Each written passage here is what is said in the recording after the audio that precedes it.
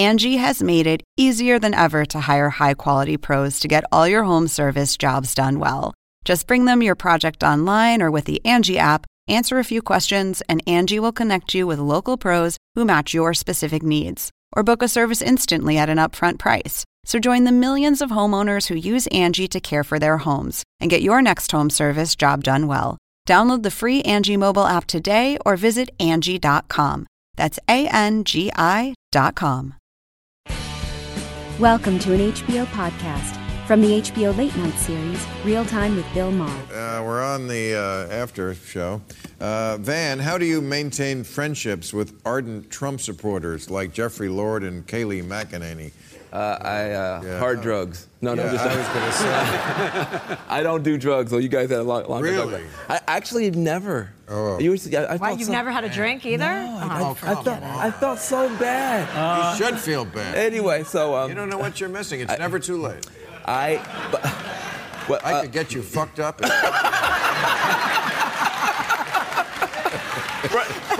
Frankly, hanging around Jeffrey Lord has got me pretty fucked up. So You'll think you're Van Johnson when you leave here. Can I just vouch, though? I mean, I just see Van. We do CNN together occasionally. He's always just a nice guy to people, offset, and I appreciate that. I appreciate that, and I'll tell you why. Everybody's focused on... Listen, no, this is pure self-interest. Everybody's focused on Tuesday, the day of the election. I'm focused on Wednesday, the day after the election, when the Trump voters are not leaving America, the Clinton voters are not leaving America, Black Lives Matter is not leaving, and the cops aren't leaving. Right. We're all going to be here together. We need to start working it out. That's true. Right. Amen.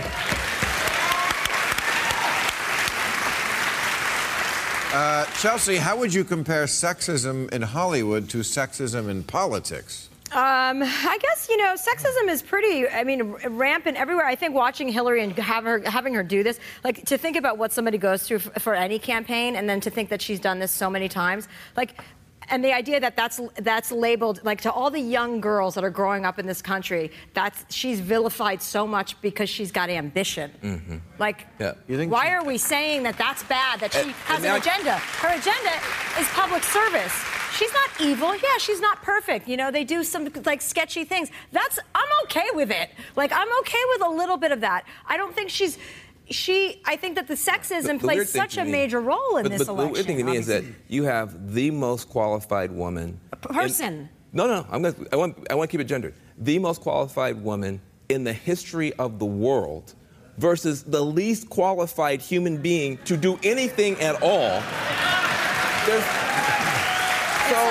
What he said earlier on your show, about if this were a black man, it's like if Hillary had filed bankruptcy 4 times with 4 huge casinos, if she had been caught on tape saying these things, if she'd done half of this shit, she wouldn't be a nominee. He's a nominee. The whole deal about Hillary being the most qualified person, I'm like, what has she done?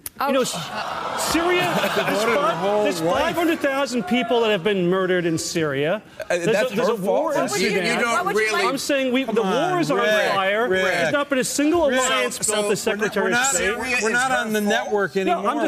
We're just on she was a top foreign policy official. But Secretary of State cannot control the world. You cannot really think. Wait. She traveled to 100 countries in 4 years, working out, negotiating. But how many alliances did she build? Hold on a Zero. Zero. That's not true. That's not true. Where's the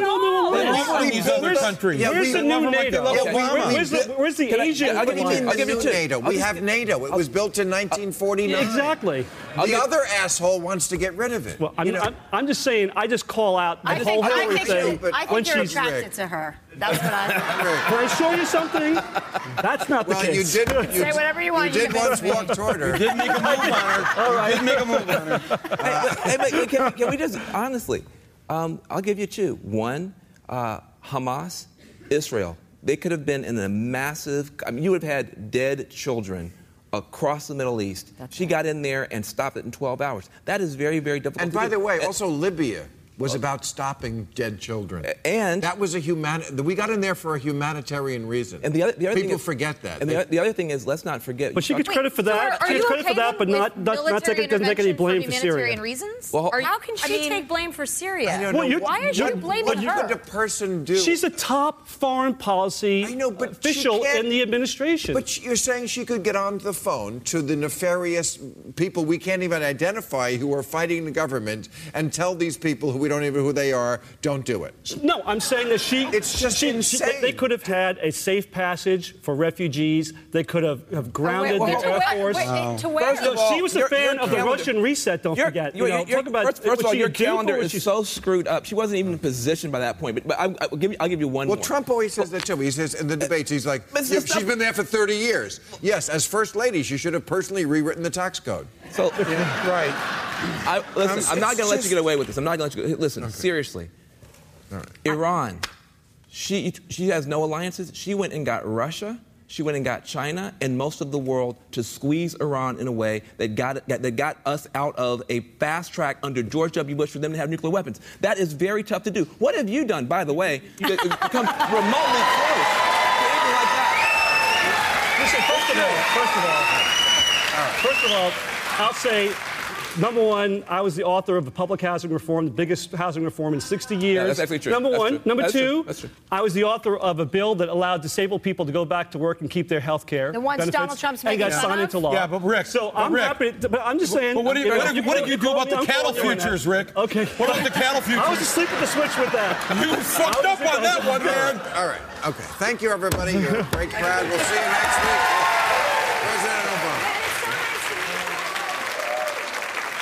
Catch all new episodes of Real Time with Bill Maher every Friday night at 10, or watch him anytime on HBO On Demand. For more information, log on to HBO.com.